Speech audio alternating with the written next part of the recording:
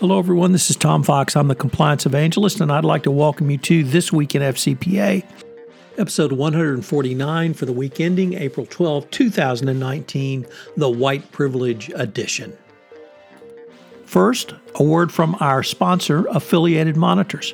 Founded in 2004, Affiliated Monitors provides professional, independent integrity monitoring and ethics and compliance assessments nationally and internationally and across almost all industries. With its knowledge of effective ethics and compliance programs and cultures, Affiliated Monitor is respected for its work as the corporate monitor on matters ranging from multinational corporations to small and mid-sized companies and even individuals. Having served in over 750 monitorships, no one has more experience as an independent monitor than the team at Affiliated Monitors. For more information on how an independent monitor can help improve your company's ethics and compliance program, visit our sponsor, Affiliated Monitors, at www.affiliatedmonitors.com. In this episode, we take a deep dive into the Varsity Blues scandal, those who pled guilty, those who are now indicted with money laundering, and, of course, the issue of white privilege. We ask, does your company lack integrity? Citing a blog post by Mike Volkov. We look at Standard Chartered joining the $1 billion fine club. We consider the intersection of due diligence and artificial intelligence, and whether OFAC enforcement action demonstrates the need for pre-acquisition due diligence from the OFAC perspective. We consider what is ethical AI. Are there shifting reasons for FCPA enforcement? What are the risks for investors in Uber? We highlight my 5-part podcast series this week on Shakespeare and compliance. This is Tom Fox. This Week in FCPA is a part of the Compliance Podcast Network. Hello, everyone. This is Tom Fox, the Compliance Evangelist, back with Jay Rosen, Mr. Monitors, for This Week in FCPA, episode 149 for the week ending April 12, 2019, the White Privilege Edition. After a week's hiatus, Jay and I are back. While debating white privilege and the Varsity Blues scandal, we also take a look at some of the other of the week's top compliance and ethics stories which caught our collective eye. So, Jay, welcome. Thanks, Tom. As you said, it's been a real big week on the Varsity Blues front. Felicity Huffman and 13 others agreed to plead guilty. And then at the same time, there were more indictments released just now against the other high-profile defendants in this case. I also had the opportunity to have an interview with Jason Paperny at White Collar Advice, and we'll talk about that a little bit more on today's show. Great. So, well, that's a great lead-in, Jay, because the week was really interesting. You correctly noted we started off with some guilty pleas. Then we went to some superseding indictments. You did an interview that I'm really interested to go into perhaps later in the show. And then, frankly, one of the best and fullest explanations was penned by a lady named Caitlin Flanagan in an article in the online journal, The Atlantic. But maybe we could start with just the criminal elements. We did have 13 guilty pleas, and then we had some superseding indictments. Were you able to discern anything about why or how they got a group to plead guilty, and what happened to the group, or why didn't the second group plead guilty? Well, the second group ended up, I guess they were a day late and $1 short, and in addition to the regular indictments that they have, they were also charged with money laundering. So sometimes in these matters, it's the first people to accept their guilty plea, they get preferential treatment. And I think now what's going to happen to this second group is they're going to be into a world of hurt. And it seems that prosecutors were lying in wait with this, and they maybe just got a little bit too cute or waited a little bit too long. But I think the stakes rise exponentially for the second group. I couldn't agree with you more. And here's the question I've really been wanting to ask Jay is, like, for instance, Felicity Huffman, one of the biggest names that was ensnared in this case, she made a $15,000 payment to have her daughter's test scores changed. But they had people that were paying up to $500,000 and even more for the full program to get their kids into college. And so if you gave that much money, one of the scams was it was paid to a nonprofit organization, and then that nonprofit would distribute the money out as bribe payments. I wonder if anybody took a tax deduction for a payment to a nonprofit, because that would be tax fraud. So in addition to the money laundering, Dick Casson had a fabulous article about this second component on the money laundering today that we'll link to in the show notes. But you're absolutely right. This case is, we'll just have to maybe talk about it a little bit later at the end of the show, because Mike Volkov had a great little post, and it was entitled 5 Signs Your Company Lacks Integrity. And those 5 signs are lack of gatekeeper authority in practice or policies and procedures, your cultural language as a feel-good strategy, rationalization of misconduct implications, lack or reduced commitment to compliance and ethics, and then singular obsession with quarterly financial results and financial targets. So I enjoyed that because it gave you a quick way, I thought, Jay, to look at some potential problems that your organization might have, but also it laid it out in such general terms that this may be something that the regulators would use really as well as a benchmark.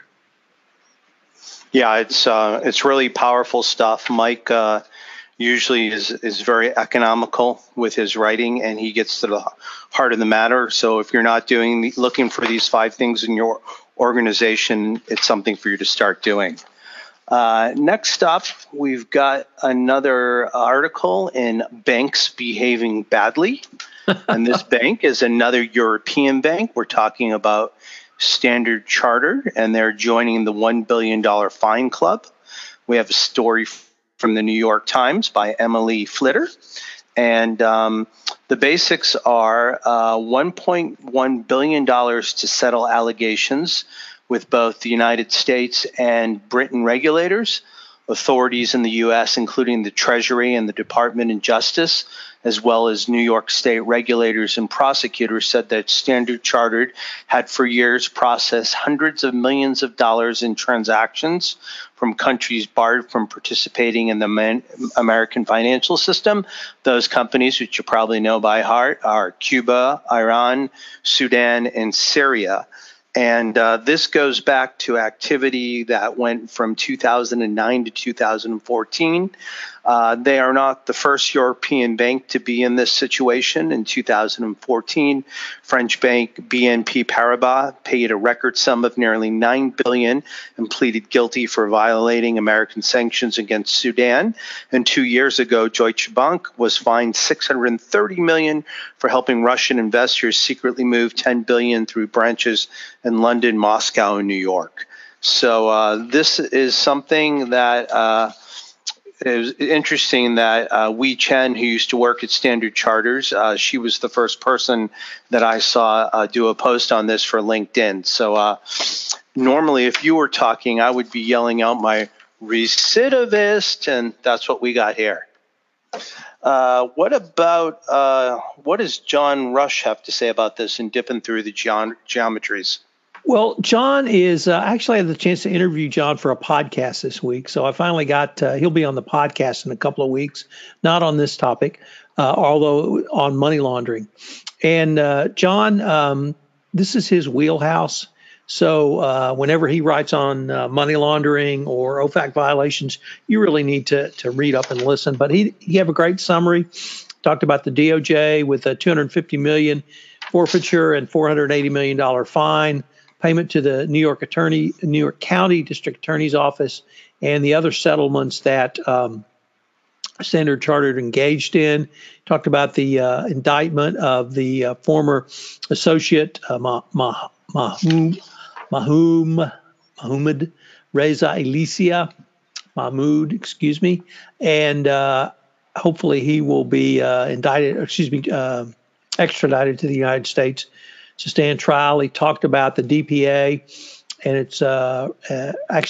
he contrasted it with Societe Generale and how Standard Chartered, although they had a much higher fine, they actually cooperated much more closely with the Department of Justice. So as always, when it comes to the legal analysis of AML, OFAC, and even FCPA, I think John is the most level-headed, non-polemic lawyer doing the legal analysis in the FCPA space. And I would commend both the articles we cite to in the show notes for everyone to read. Great. So next up, we have a story from Merritt Smith that ran in the FCPA blog, and it's entitled "The Truth About AI and Due Diligence." And this one reminded me a little bit of my past life working at Merrill Brink. And Merritt goes in to talk about some of the key advances that I guess they're getting a little bit better in terms of technology, but they're still not perfect. First of all is OCR, which is an acronym for Optical Character Recognition. This is when if you, say, scan a bill in through your software and the character recognition software can look at the amount and decide how much you spent on lunch and where you ate at. The second one is called natural language processing, and this is some of the technology that translation uses, like Google Translate. And the last one is using these technology together for a quantitative risk assessment. And, there are significant hurdles to overcome before machine learning can yield the sort of insight about bribery and risk. Another issue regards interpretability and fairness, and sometimes AI has become so impossible that it really can't figure out the small little effects that happens when human lives and livelihoods are at play.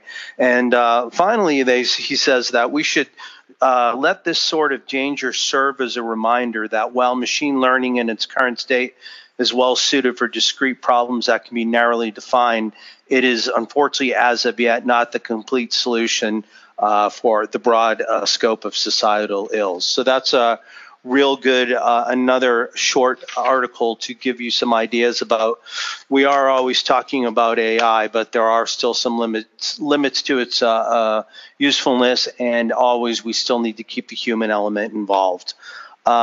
Next up, we've got an article from Paul Weiss Law Firm talking about OFAC enforcement against the U.S. parent company for its recently acquired Chinese subsidiaries Iran sanction violations. And this article reminds me a lot about things that we've spoken about in the past when we talk about successor liability and what kind of due diligence you need to do when you acquire a company. We definitely link to it in the show notes. And what's very interesting is that they look at a couple different situations. The one here that we're looking at here is basically for Stanley Black & Decker, the company that makes small machinery, vacuum cleaners, those type of things. And basically they acquired a company that was a Chinese subsidiary. And they not only looked back retrospectively on where they may have had red flags, but they looked at it going forward too after the acquisition, and they really didn't do what they needed to do. And they compared and contrasted it with a settlement that went along to another company called Kohl-Morgan Corporation, which was a German company. And the German company really hewed to what they needed to do. They got a much smaller fine. But what is also interesting is that it looks like the Trump administration, this is the first of what could pretend to be other OFAC violations that they're going to prosecute. Anything else you took from it, Tom? No, I mean, it really was starting with your opening point, Jay, which is we've seen this in the anti-corruption arena in FCPA enforcement, although starting really in 2012 with the safe harbor articulated in the 2012 guidance, less and less, because companies got the message, do pre-acquisition due diligence. And because remember, after you acquire them and after you close, it's not them that are engaging in the violation, it's you that are engaging in the violation. So still a good message, and it also drives home the point that you really need to understand who and what you're buying because if they have business operations in China, you've got to scrub those. And if you can't scrub them pre-acquisition, you've got to do so immediately after the acquisition. So a good message, but also bearing on the OFAC or trade control or trade sanction side of things. So everyone should have that in mind when they do their pre-acquisition due diligence. Exactly. So we've got our second AI article of the day. And this comes to us from Analyst Syndicate by Tom Austin. And what are the 7 technology ethics rules that need to be used? So, Jay, we've now had a couple of articles from the Analyst Syndicate, and this is a group of basically ex-Gartner folks who have gotten together, and they write on some really interesting topics. It's not precisely on compliance, but it's tangentially related enough that's something that you need to consider, and that's why we're linking to it. It's just got some great stuff. And this article is Tom Austin, and we probably should have paired this with Merritt Smith's article, but Tom really lays out some ethics rules to consider around technology, and this should be used by anyone utilizing technology. And I just thought that was so powerful that I wanted to run through them quickly. Number one, apply these rules to all systems. So that ties directly into not only transparency in a compliance program, but consistency. Force practical ethics issues into public visibility, because always remember, sunshine is the greatest disinfectant. Number 3, use the full range of approaches to deal with biases. Even machine learning is going to have biases, the biases of the person who created the underlying code, so that it has to be considered. Number 4, employees at all levels have rights and responsibilities. That means from the boardroom to the shop floor. Number 5, treat multi-use technologies fairly.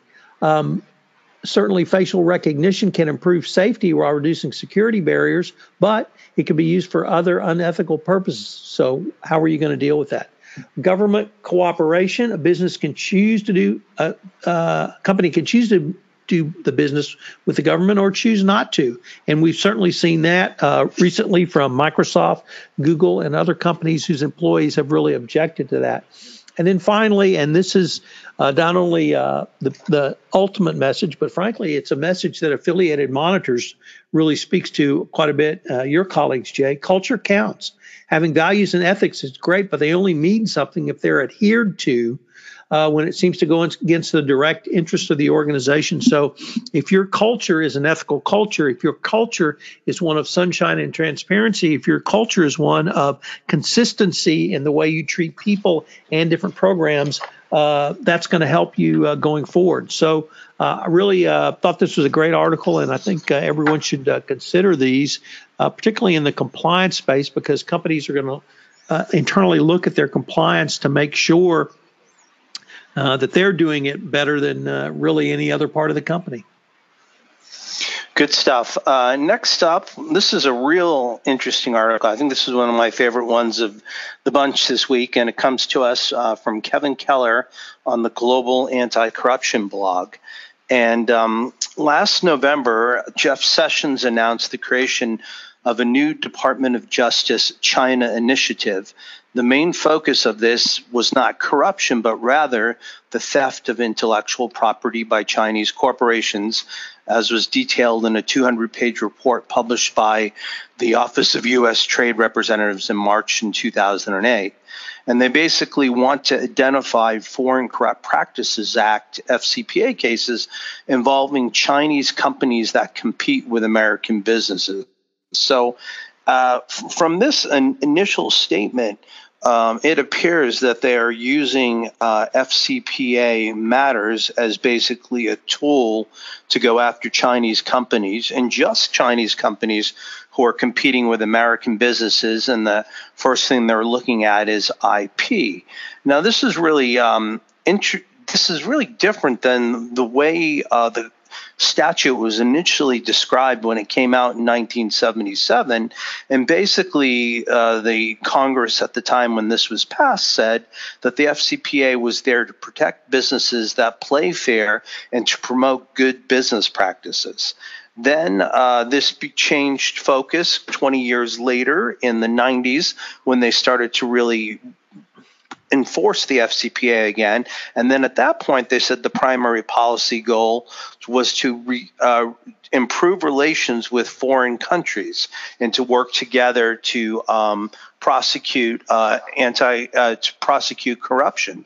So we've gone through something that was, first of all, number one, to smooth out the business climate and to re-engage and have a spirit of fair play with our global trading partners. And then now we looked at something where we're trying to have a range of working together against anti-corruption.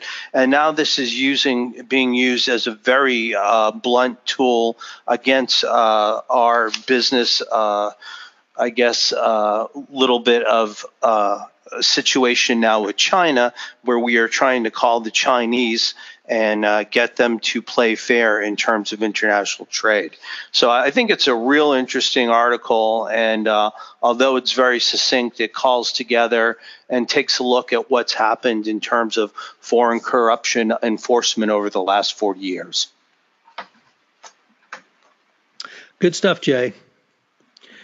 So we had a really interesting article that we linked to, Jay, in the Financial Times that talked about Uber. And I think in terms of investments, or rather people investing and the going public, obviously everyone has their eye on Uber. Lyft has gone public. And one of the things that is going to be most interesting is Uber has to disclose enough information about pending lawsuits, government investigations, issues dating back to its prior CEO, Travis Kalanick, his hard-charging ways, and the way the company conducted business previously. And given the previous CEO and the history, there are going to be more risk factors. Are those going to be enough to drive down the value of Uber?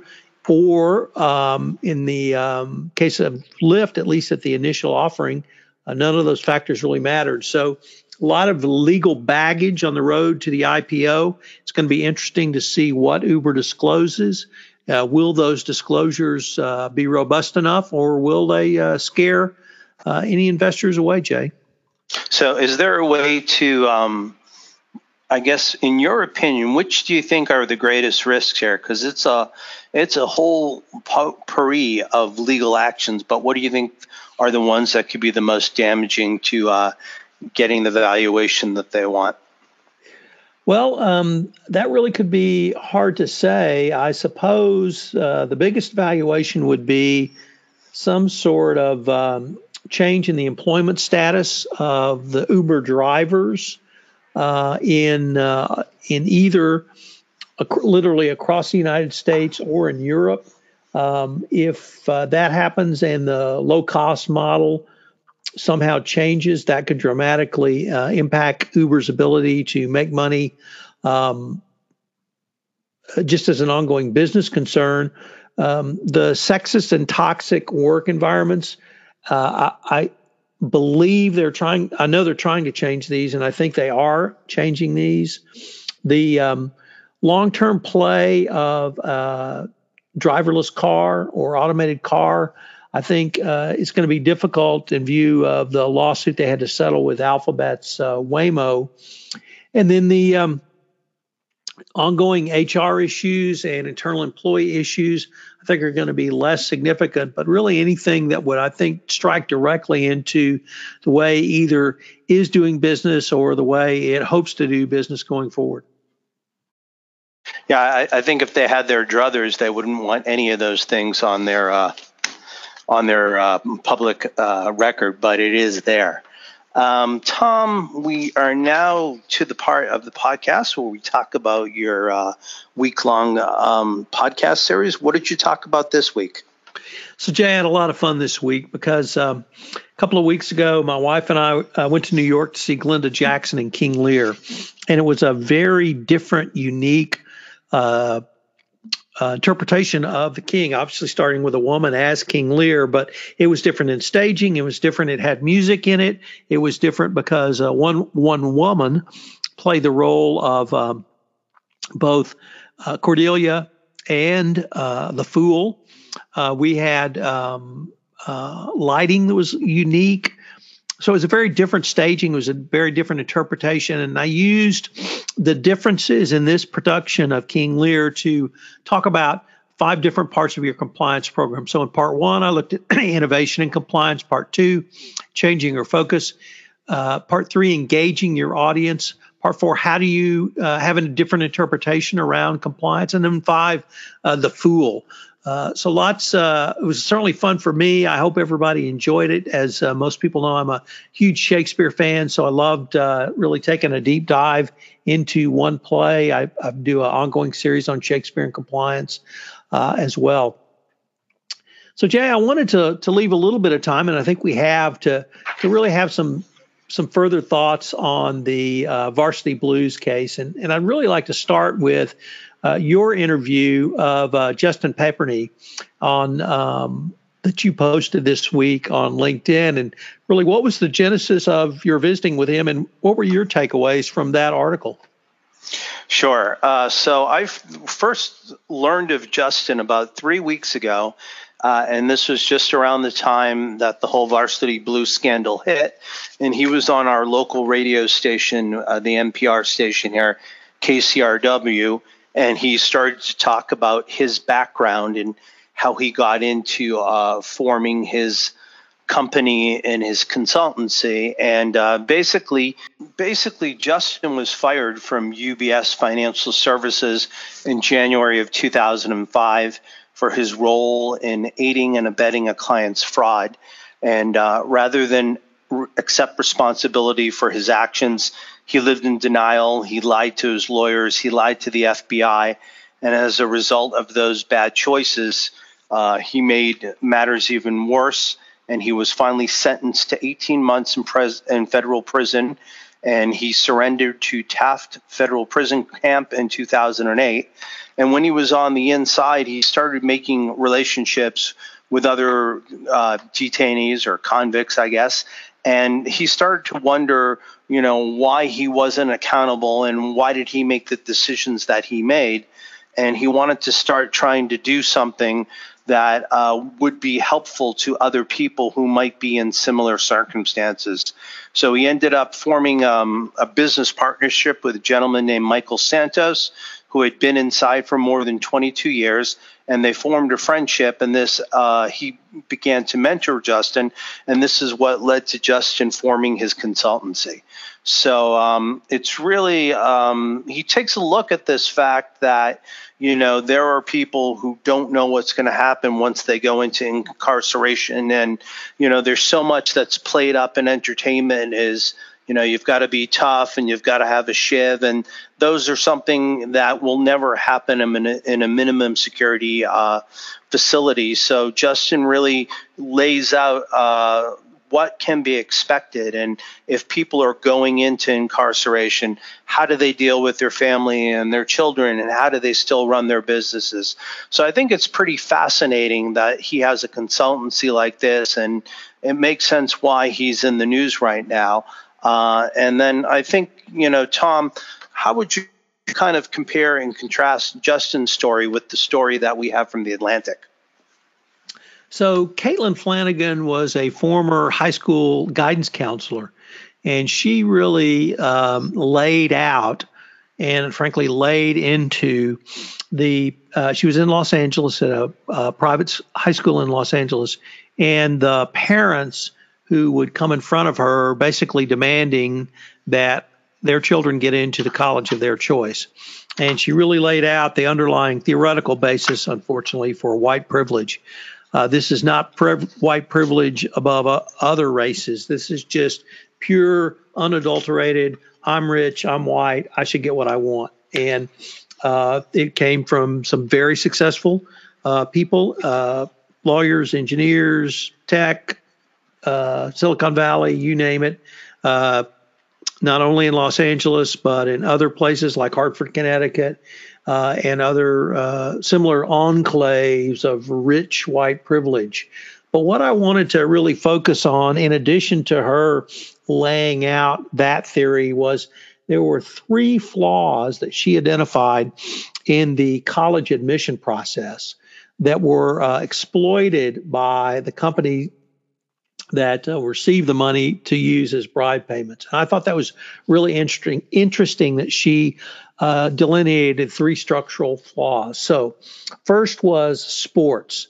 Now, when I think of flaws in sports, I think of the NCAA and employees, college students not being paid for their worth, Zion Williamson, all of that. But she's not talking about that type of sports, that type of exploitation. This is using sports as a lever to get rich white kids into school. So water polo, tennis, gymnastics, volleyball, sailing, polo, field fencing, hockey, shooting, lacrosse,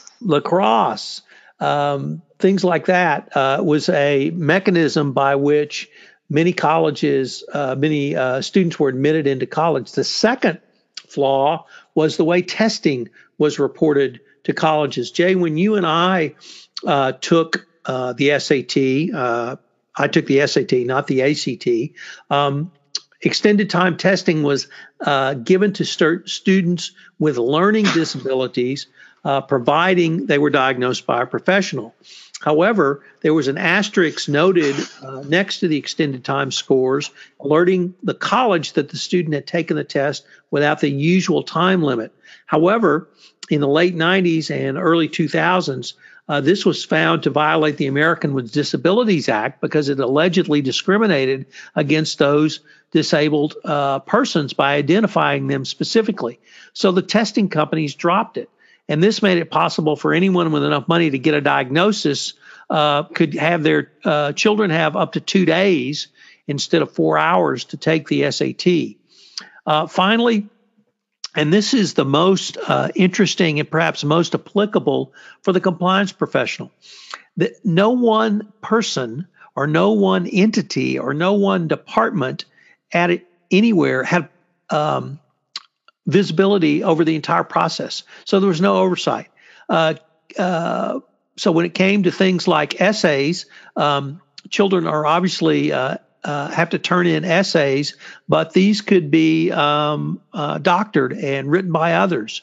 So you have transcripts, test scores, and teacher recommendations that are never part of the children's hands.